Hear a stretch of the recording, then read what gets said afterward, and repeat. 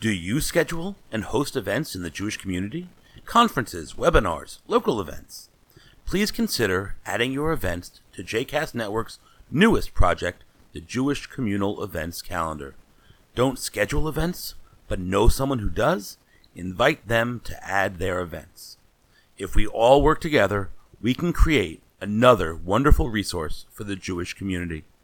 Visit our calendar and post your events at jcastnetwork.org/JCEC. You are listening to The Tish with Rabbi Michael Knopf, a JCast Network podcast. For more information about Rabbi Michael Knopf, please visit mikeknopf.com. For more information about other JCast Network podcasts and blogs, please visit jcastnetwork.org. All right. In the interest of time, I want to just kind of no, you're good. I just want to go through a couple of more points that he makes, just to make sure that we get it all, that we really kind of have a sense of what he's going for. So, if we just sort of go through, right, religion is a response to the mystery. In other words, religion is created in God in Search of Man. He says that religion is an attempt to answer man's ultimate questions, right? So we have ultimate questions. We have questions about the meaning of life and the experience of the world, right? God in the world, whatever. And religion are human attempts to place answers to those questions, right?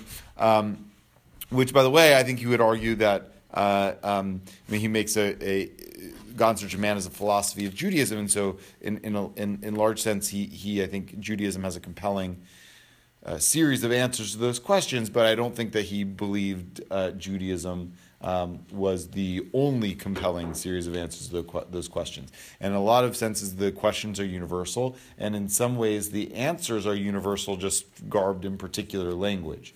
So religion is a response to the mystery. Ultimate concern is an act of worship. The sense of wonder, awe, and mystery does not give us a knowledge of God. It only leads to a plane where the question about God becomes an inescapable concern, to a situation in which we discover that we can neither place our anxiety in the safe deposit of opinions, nor delegate to others the urgent task of answering the ultimate question. Such ultimate concern is an act of worship, an act of acknowledging in the most intense manner the supremacy of the issue. It is not an act of choice, something that we can forever ignore. It is the manifestation of a fundamental fact of human existence, the fact of worship. Every one of us is bound to have an ultimate object of worship, yet he is free to choose the object of his worship. He cannot live without it. It may be either a fictitious or a real object, God or an idol. In other words,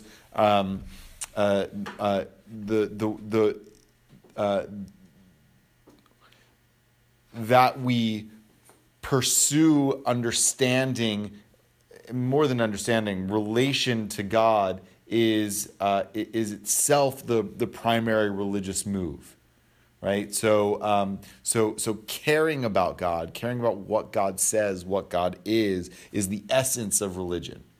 So what does he say to the person who believes there is no God? So I guess you would say a couple of things to that person. The first is that he would say that there's no way to know whether or not there's a God. He actually here, let's read this next paragraph from 85. I think that kind of answers the question. Understanding God is not attained by calling into session all arguments for and against him in order to debate whether he is a reality or a figment of the mind. God cannot be sensed as a second thought, as an explanation of the origin of the universe. He is either the first and the last, or just another concept. Right. So what he would say, I think, to a person who doesn't believe in God, is I'm not sure what he would say to them. I would say that he believes that is not the right, not a useful orientation to the world. Right, that not believing that there's a God is the wrong question. The question is, how would you live if you assumed that there was a God, versus how would you live if you assumed that there was not? they would say just like they're living now. Okay, and Heschel, I mean, I think that Heschel probably wouldn't be particularly judgmental of them, but I can be. But yeah. Well, the person would Yeah. respond just like I'm living now. If I don't believe in a God, he said, how would you live if you assumed there was no God? The way they've been Right, living all and so along. that then I think it goes back to what Heschel says before, right? Every one of us is bound to have an ultimate object of worship. So I would ask to that person. Where does he Sorry, say that's that? on page 84. In the ultimate concern is an act of worship. It's the third paragraph. Every one of us is bound to have an ultimate object of worship, yet he is free to choose the object of his worship. Right? So I think the question to that person is, then what do you serve? Right? The person might say, I serve myself. Okay. That's fine and that's fair, except for I can point out any number of ways in which there are tremendous moral problems with saying that primarily you serve yourself, right?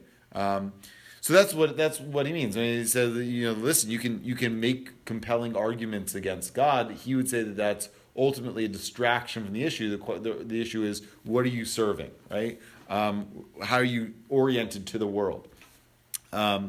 And he would argue that there's one, I think, I don't know if you would use the terminology good, but I think you might use the terminology worthy. Like there's a worthy way of being of encountering the world and a less than worthy way.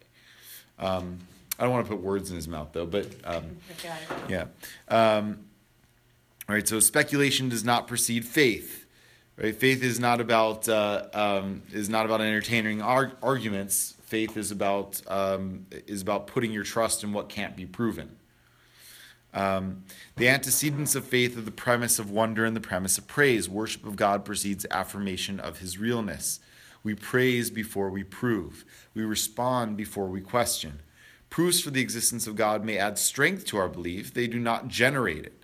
Human existence implies the realness of God. There is a certainty without knowledge in the depth of our being that accounts for our asking the ultimate question, a preconceptual certainty that lies beyond all formulation or verbalization. If you remember Soloveitchik, he, I think, says something similar. There's something fundamental about being human that draws us to search beyond ourselves. And that dimension of humanity is itself.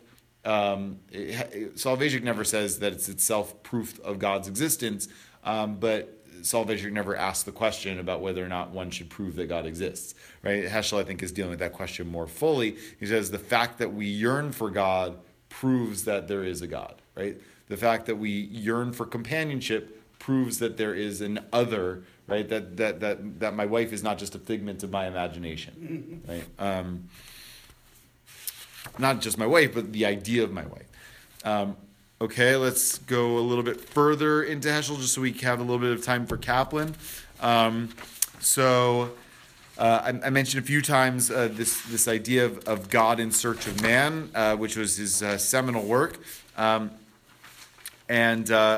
Let's look at 87, okay, where he really gets into this. So bottom of 87, most theories of religion start out with defining the religious situation as man's search for God and maintain the axiom that God is silent, hidden, unconcerned with man's search for him. Actually, up to now, that actually may be how we would have understood what Heschel was saying, right? That God is hiding in the mystery, right? And we're searching for God. Now, in adopting that axiom, the answer is given before the question is asked.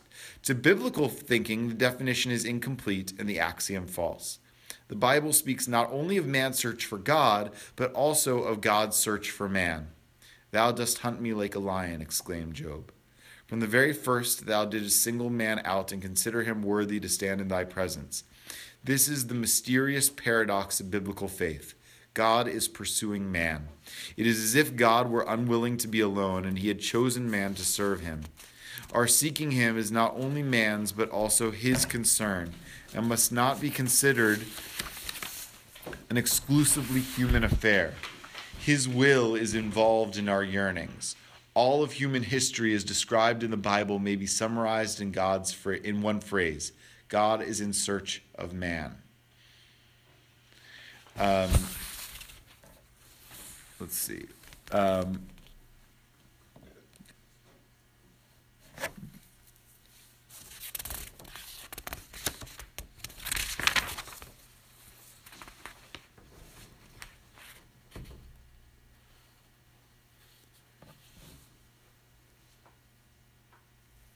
Let's see what I want us to look at briefly.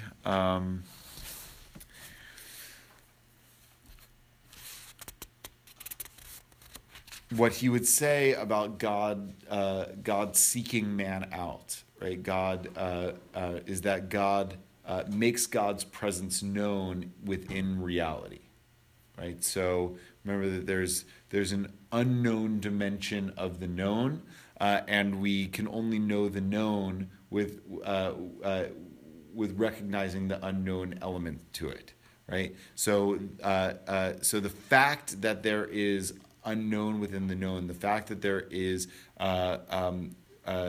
there are amazing things in the world, right, is God's attempt to communicate to us, to speak to us.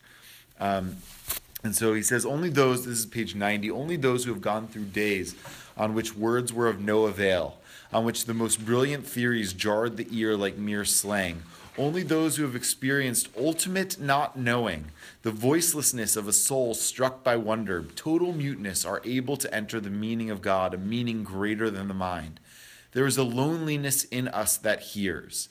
When the soul parts from the company of the ego and its retinue of petty conceits, when we cease to exploit all things but instead pray the world's cry, the world's sigh, our loneliness may hear the living grace beyond all power. I think, by the way, that might be part of his answer to the atheist as well, right? So if you ask the question, then what do you serve? Recognizing that everybody serves something, and a person says, "I serve myself." What he would say is that there's not only a spiritual but a moral problem of the ego, right? That the ego. If we say we serve ourselves, our own interests, right, then the ego disables us from hearing the world's cry, the world's sigh, which also includes the cry of people in need. The essence of Jewish religious thinking does not lie in entertaining a concept of God, but in the ability to articulate a memory of moments of illumination by his presence. Israel is not a people of definers, but a people of witnesses. Ye are my witnesses. Reminders of what has been disclosed to us are hanging over our souls like stars, remote and of mind-surpassing grandeur. They shine through dark and dangerous ages, and their reflection can be seen in the lives of those who guard the path of conscience and memory in the wilderness of careless living. Since those perennial reminders have moved into our minds, wonder has never left us. Heedfully, we stare through the telescope of ancient rites. This is his answer about the question of ritual. Heedfully, we stare through the telescope of ancient rites, lest we lose the perpetual brightness beckoning to our souls. Right? We observe transmitted ritual because within the ritual is contained a testimony to an encounter with God. Our mind has not kindled the flame, has not produced these principles. Still, our thoughts glow with their light, right? They create within us the capacity to re-encounter God the way our ancestors did when they developed those rites. I'm sure it's pushing the envelope. There's a huge set of rituals, rules, and all that was presented to Jewish people at a period of time. How would you, or how would you rationalize the fact that all of a sudden it stopped? I mean, there's no... Yeah. I mean, all so the communication went on, and now all of a sudden, right, at a time we probably are in greater need, we don't have it. So I think what Heschel would say is that it didn't stop. We think that it stopped, but that's actually a failure of our imagination and religious intuition, right? So Heschel believed in continual prophecy. Heschel did not believe that prophecy ended at a particular time. That was the interest of his academic interest in studying the prophets. He believed that God perpetually speaks to human beings, right? Is perpetually in search of human beings. It's just that he might argue that there were people in the ancient world that were more prepared than many people in our time to pursue God for a living, So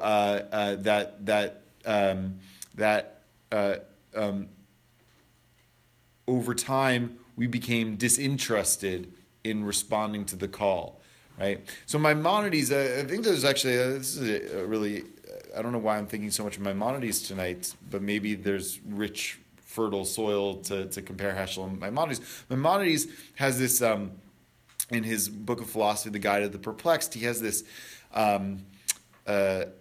metaphor of a castle, right? And different people, in their proximity to the castle are related to people in their sort of understanding and awareness. God is in the middle of the castle, right? And there are people who are closer or further away from pure awareness and understanding of God. Maimonides believed that philosophy was the way into that, so that's probably where he and Heschel would differ.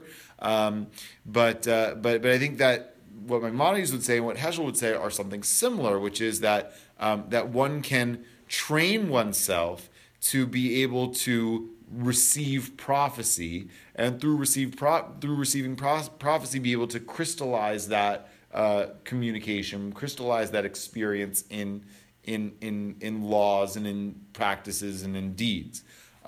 So I think Heschel's saying that there's nothing inherently special about the authors of the Torah. And this is where I'm not positive where Heschel stood on the whole divine authorship question. I think he believed in human authorship that was divinely inspired, right? But I think that someone in modern times claim that they've gotten the word of God, they would be severely, and many have, they would be severely looked down upon. Right. So, and Heschel would say that in their time, the prophets were too. And that's not to say that every crazy person on the street who claims to have spoken with God or have God spoken with him is to be believed. And I think maybe this next piece might hit on how to determine one from the other. But I think what he'd say, he said about the prophets, the ancient prophets, that they were an octave too high.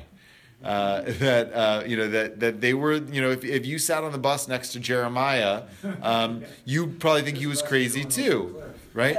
So I think that Heschel would say, listen, there's obviously a danger in every Tom, Dick, and Harry who claims to have spoken to God, you actually believing them. On the other hand, there's a danger the other side too, that you never believe anybody who claims to have received a message from God. So here's 92. Where is the presence? Where is the glory of God to be found? It is found in the world, in the Bible, and in a sacred deed. Do only the heavens declare the glory of God? It is deeply significant that Psalm 19 begins, the heavens declare the glory of God, and concludes with the paean to the Torah and to the mitzvot. The world, the word, as well as the sacred deed are full of his glory. God is more immediately found in the Bible as well as in acts of kindness and worship than in mountains and forests. It is more meaningful for us to believe in the immanence of God in deeds than in the immanence of God in nature. Indeed, the concern of Judaism is primarily not how to find the presence of God in the world of things, but how to let him enter the ways in which we deal with things, how to be with him in time, not only in space. This is why the mitzvah is a supreme source of religious insight and experience. The way to God is a way of God, and the mitzvah is a way of God, a way where the self-evidence of the holy is disclosed. We have few words, but we know how to live in deeds that express God. God is one and his glory is one, and oneness means wholeness, indivisibility. His glory is not partly here and partly there. It is all here and all there. But here and now, in this world, the glory is concealed. It becomes revealed in a sacred deed, in a sacred moment, in a sacrificial deed. No one is lonely when doing a mitzvah, for a mitzvah is where God and man meet. We do not meet him in the way in which we meet things of space. To meet him means to come upon an inner certainty of his realness, upon an awareness of his will. Such meeting, such presence we experience in deeds. And then just what, every moment is his subtle arrival, and man's task is to be present. And I think that he would say that a life of discipline through the mitzvot is a life of being present for God, having the antenna up. Is there a possibility of adding another session? Is there, there's always a possibility. Yeah, sure, we can do another session. Because Yeah. we have so Too much much. to discuss to Yeah. jam it in. Yeah, Because yeah, we have a whole other thing we haven't. that's true. But when it says here, it's more meaningful for us to believe in the eminence of God in deeds than in the eminence of God in nature. Some people believe that, the God is part of nature. Well, he would I think Heschel would say that God is certainly a part of nature, but what he'd say is that that the way to fully experience God is not only through appreciating the divinity within nature, but about bringing God into the present moment, right? And we bring God into the present moment through deeds, through actions. Right, not only through ritual mitzvot, right? Through he talks about through what is the word he uses? Through Sacred deed. yeah, but there was acts of kindness, right? So not only through worship and not only through mitzvot, but also through acts of kindness, right? So morality is a dimension of it, right? We bring God into the world and experience God in the world through acts of kindness and acts of justice, which is becoming like God is right, more important than studying God through nature is right. my take on this.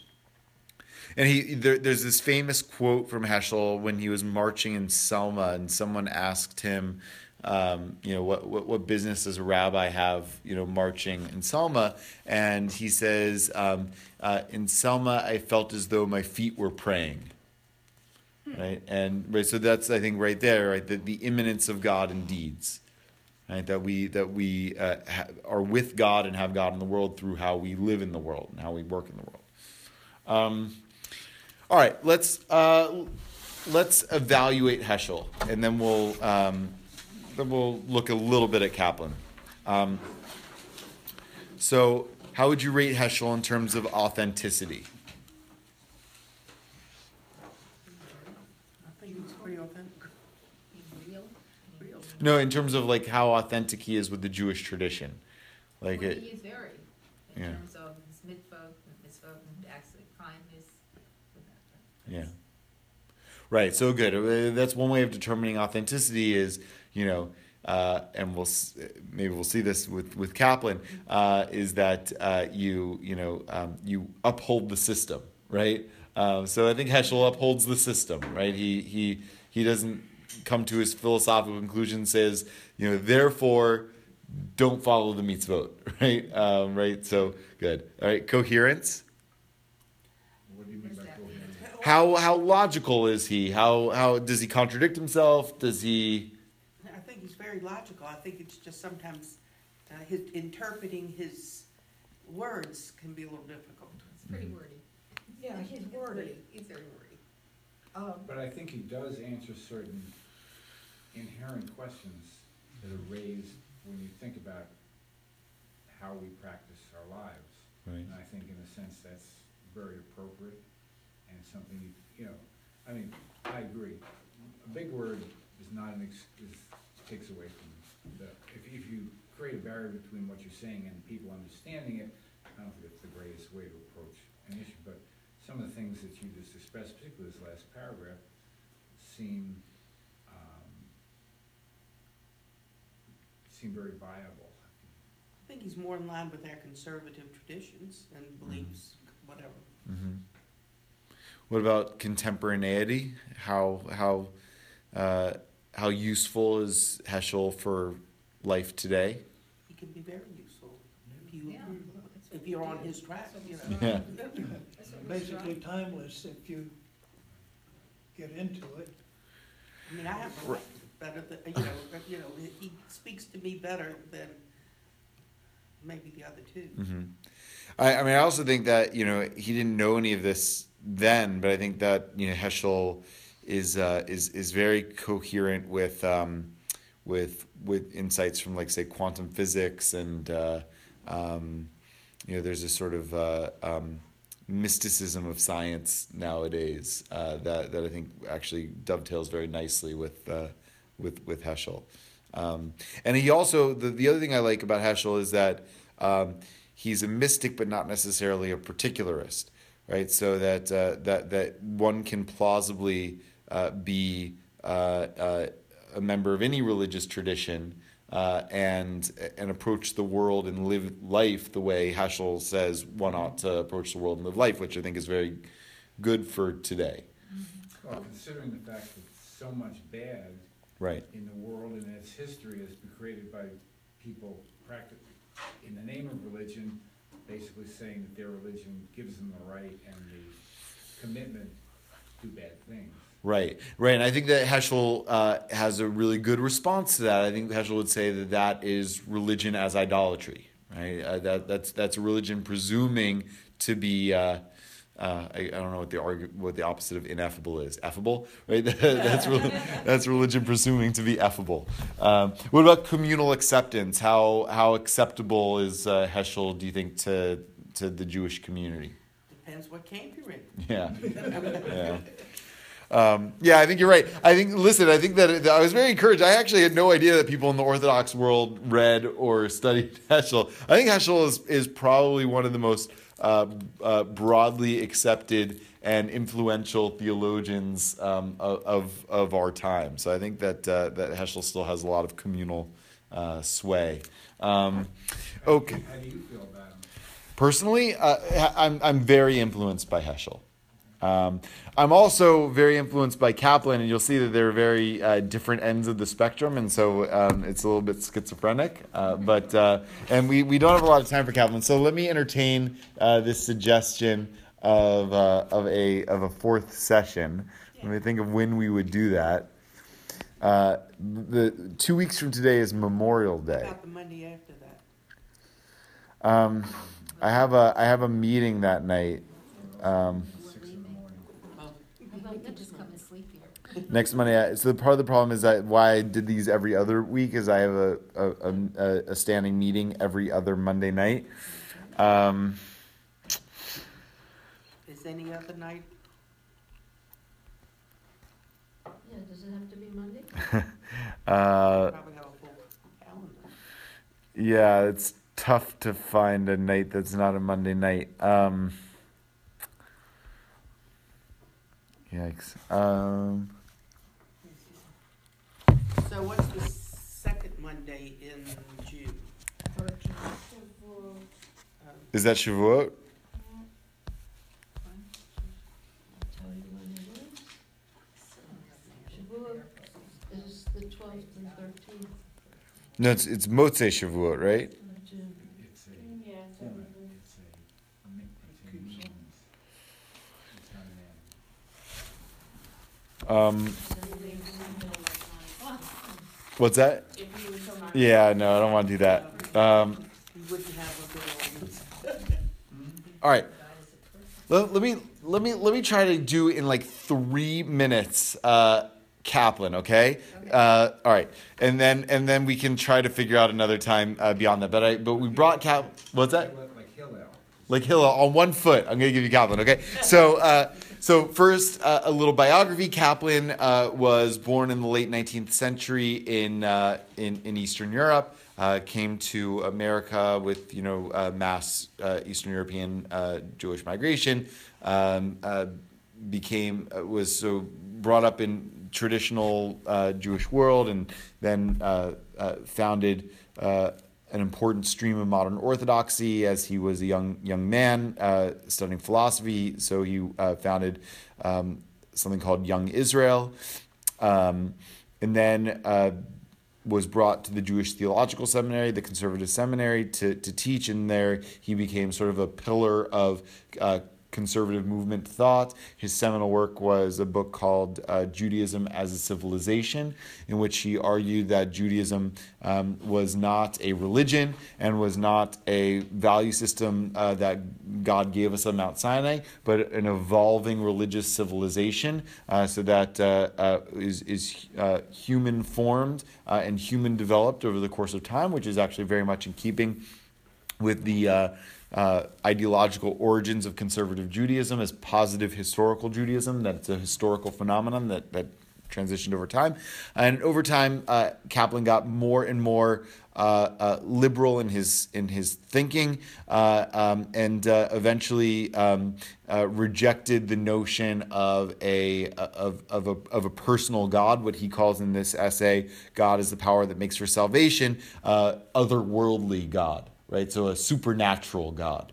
So God as the power that makes for salvation means that there's not a personal, identifiable entity called God. God is a force within the universe. Right, God is just something we call a force within the universe. Right, so and he says that insights from science and history and sociology and psychology make it such that we understand, in his view, that belief in a personal God and an otherworldly God is a sort of psychological projection, and very influenced by Freud and that sort of thing.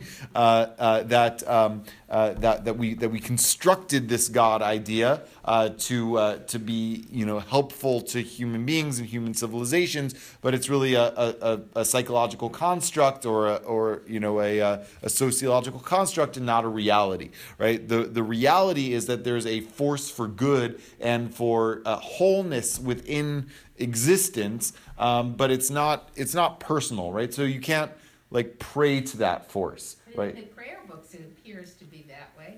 In what, Reconstructionist prayer books? Our prayer books. Oh, no, right. So so that's why he developed Reconstructionist Judaism. And if you look at Reconstructionist prayer books, it does not identify God, or it tries to steer away from identifying God in those personal terms, right? So, so in our prayer book, it certainly does. What he says is that's a vestige of sort of ancient fantasy, where You're saying in our prayer books, You know, God is more personal.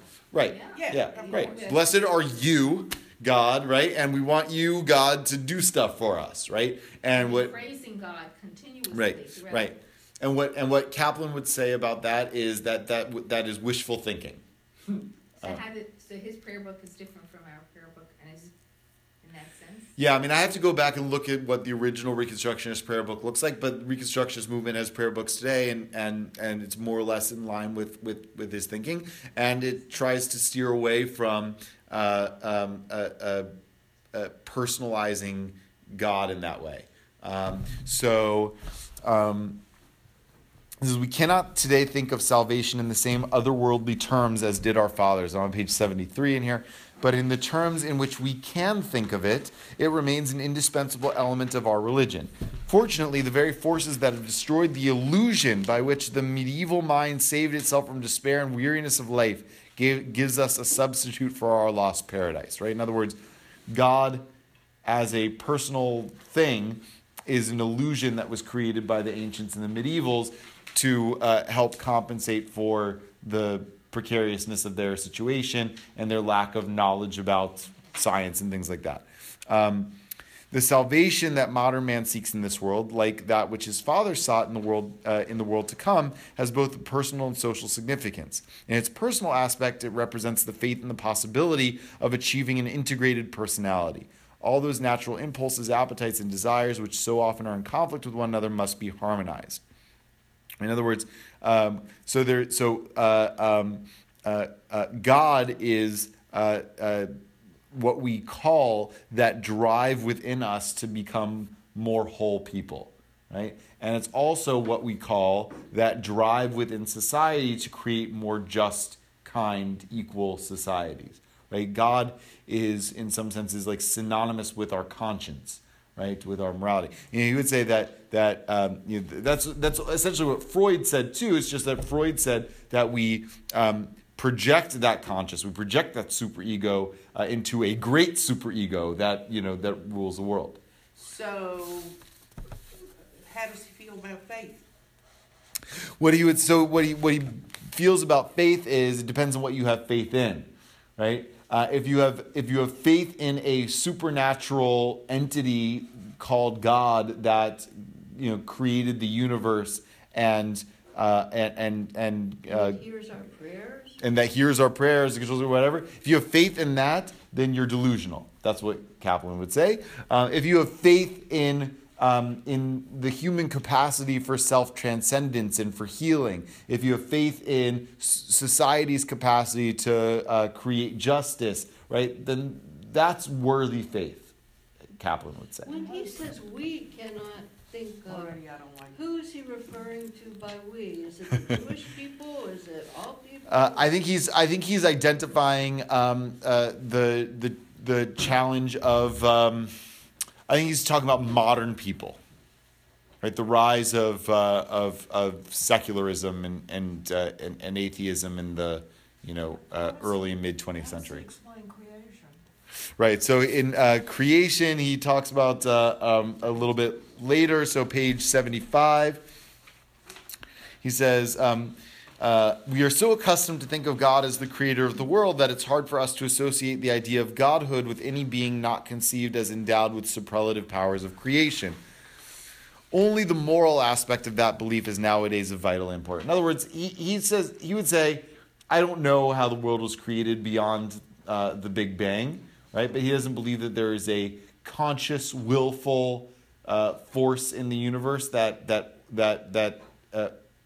originated creation and organized creation into being, right? Creation just is, and there is there is power within that creation for good, and he identifies that power as God, but he acknowledges that that's a metaphor, right? So there's not really God; it's just what we would call God, but what we would call God is a natural force within the world, right, and not some supernatural presence. But there's no allusion to Judaism.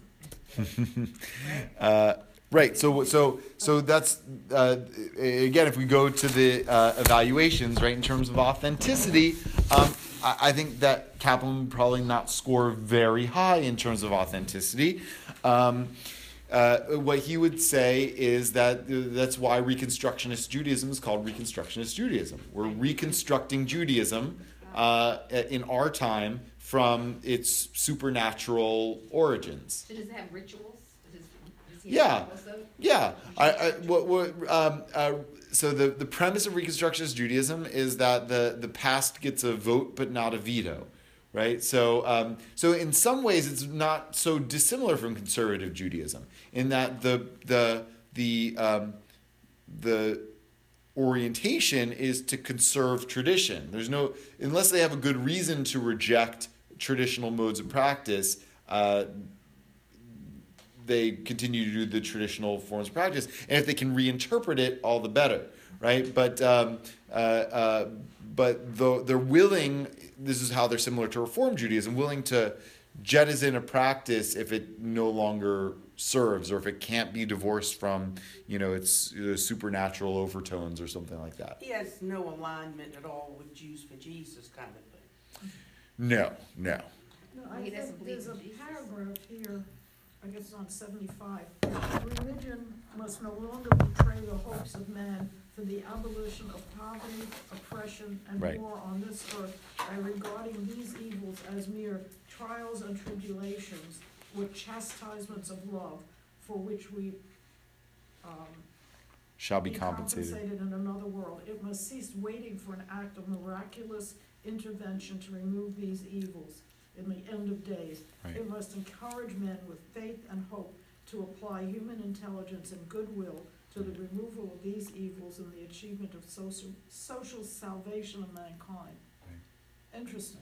Right. So, there's a couple of points to be made here. The first is that, in terms of, especially if we're rating this in terms of authenticity, there's a way in which Judaism, traditional Judaism, and traditional religious belief in the primacy of the supernatural leads to a rejection of the physical. Right, so the physical is unimportant, right? Monasticism and things like that. So he's saying point blank that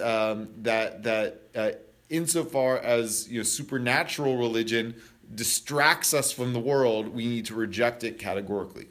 But he also, I think, says something that is very authentically Jewish. And I think the way he puts it is beautiful. Bottom of 78. He doesn't believe in the Messiah, does he? Sorry, he doesn't believe in the Messiah. Does he? No, he believes. I think he would believe in the Messianic era, the possibility of like Tikkun Olam in a redeemed world. I'm not sure if he believes in a figure called the Messiah. Not in maybe the traditional way. But here's, I think, where he is authentic, right? So according to the version, bottom 78, according to the version which the Jewish civilization at its best had always given to man's place in the world, life is conceived not as the working out of a doom, but as the fulfillment of a blessing. The process of that fulfillment is continually interrupted by all manner of evil. Evil is an interference, it is not fate. The die is cast, says the Occidental man, and Jewish religion retorts, but the final issue is with God. For God is the creator, and that which seems impossible today, he may bring to birth tomorrow. Once we learn to regard evil as the chance invasion of sheer purposelessness, and learn to identify all meaningful factors in the world with good and blessing, we become adjusted to whatever befalls us, not in the spirit of desperate resignation, but of hopeful waiting.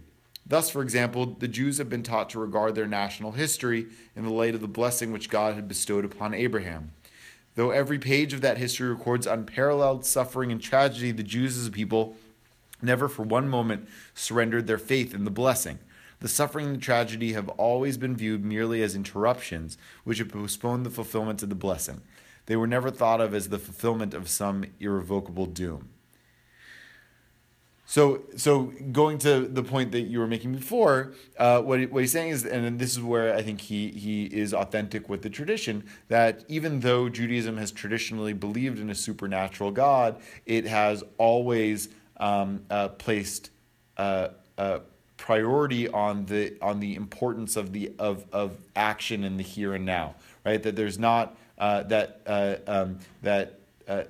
God's creation of the world isn't necessarily control of the world, and control of the fate of the world is in human hands, right? And so in that regard, he actually, I think, strongly agrees with the classical Jewish tradition. And I think he also points out a classical logical problem with the tradition, which is that we talked about this with Samson Raphael Hirsch, right? If God is created the world, is in control of that creation, then in what way is human action at all relevant, right? And what Kaplan says is you can't have both of those things at the same time. You can't have human action and divine control. And so what we're going to say is that divine control was always an illusion. Right. Was always an illusion, right? It's just something. For God is the creator, and that which he say he may bring. Right. So he's reflecting the traditional view that God is the creator, but what he says about that a couple pages before is that to say that God is creator is a metaphor for a moral message, right? Is he contradicting? No, well, you could make that argument, but what he's saying is that only the moral aspect of that belief, the belief in God as creator, only the moral aspect of that belief is nowadays of vital import. The moral implication of the traditional teaching that God created the world is that creativity, or the continuous emergence of aspects of life not prepared for or determined by the past, constitutes the most divine phase of reality. In other words, saying that God is the creator is a metaphor for the creative possibility of life. Right, and to say that we believe in God or we follow God is that we are trying to tap into and harness the creative possibility inherent in life and live out that promise. So this last sentence, there's an urgent need for a renewal of that faith in life which Jewish religion proclaimed when it identified God with creation. Yeah. You know, how does this go with some of the other things? Right. So what he's saying is when Judaism proclaimed that God was the creator, what it meant was that God infused creation with possibility, right? And we need to reconnect with that because we live in a world in which with the advance of science, study of history, there is a sense in the Western world of fatalism, right? That you're doomed to repeat history, and that we live in a mechanical world, right? So he would say that Judaism, the insight of Judaism in saying that God is the creator, is that the world is not set. Fate is, history is not set. The future is not set, right? And so what Judaism can offer the world today is the moral message of that idea that God is the creator, not necessarily the literal sense of it, right? Does that answer your question? Okay. Well, we didn't really go into it that much, but I just feel like what he's expounding leaves me hungry. Right. So maybe we can find some another time to go deeper into Kaplan. What I'll say is I think that there are ways in which he is authentic to the Jewish tradition, and there are ways in which he is making a very deliberate and conscious break from the Jewish tradition. Right? And he knew that and acknowledged that and wanted that. I would say, however, that in terms of coherence, personally, I find Kaplan to be perhaps more coherent than any other. Right? He's the only philosopher that sort of starts at first premise and kind of works backward, right, or works forward from it. I think that Heschel's not really all that concerned with logical coherence, right? Kaplan is. Now, I love Heschel in part because he's not so concerned with logical coherence, but I also love Kaplan because he really wants to be airtight in his logic. I think Kaplan's contemporaneity is very strong, right? I think Kaplan really deals head on with the modern world in a way that none of the other thinkers do, although they do in their own way. But Kaplan says, like, I'm not going to explain away psychology and sociology or history, right? I think in their own way, Heschel and Soloveitchik do kind of explain those things away. They don't really treat them as real entities. And communal acceptance, Kaplan's a sort of mixed bag. There's certainly parts of the Jewish community that very strongly identify with Kaplan's theology. Everyone from Jewish secularists to Reconstructionists, even a lot of conservative Jews. I think that to my mind, the God of pure logic comports much more closely with Kaplan's God than with Heschel's God. Just because there's no way of really understanding or proving Heschel's God. Heschel's God is totally ethereal, right? The God of experience, to me, is much more aligned with Heschel's God. The God, I find it very hard to pray to Kaplan's God, right? Now, Kaplan would say that's my problem, not God's problem, right? But that doesn't impede the logic of it. That's just my problem, right? So don't pray, you would say, or whatever, right? Heschel's God enables me to actually pray with a relatable entity. So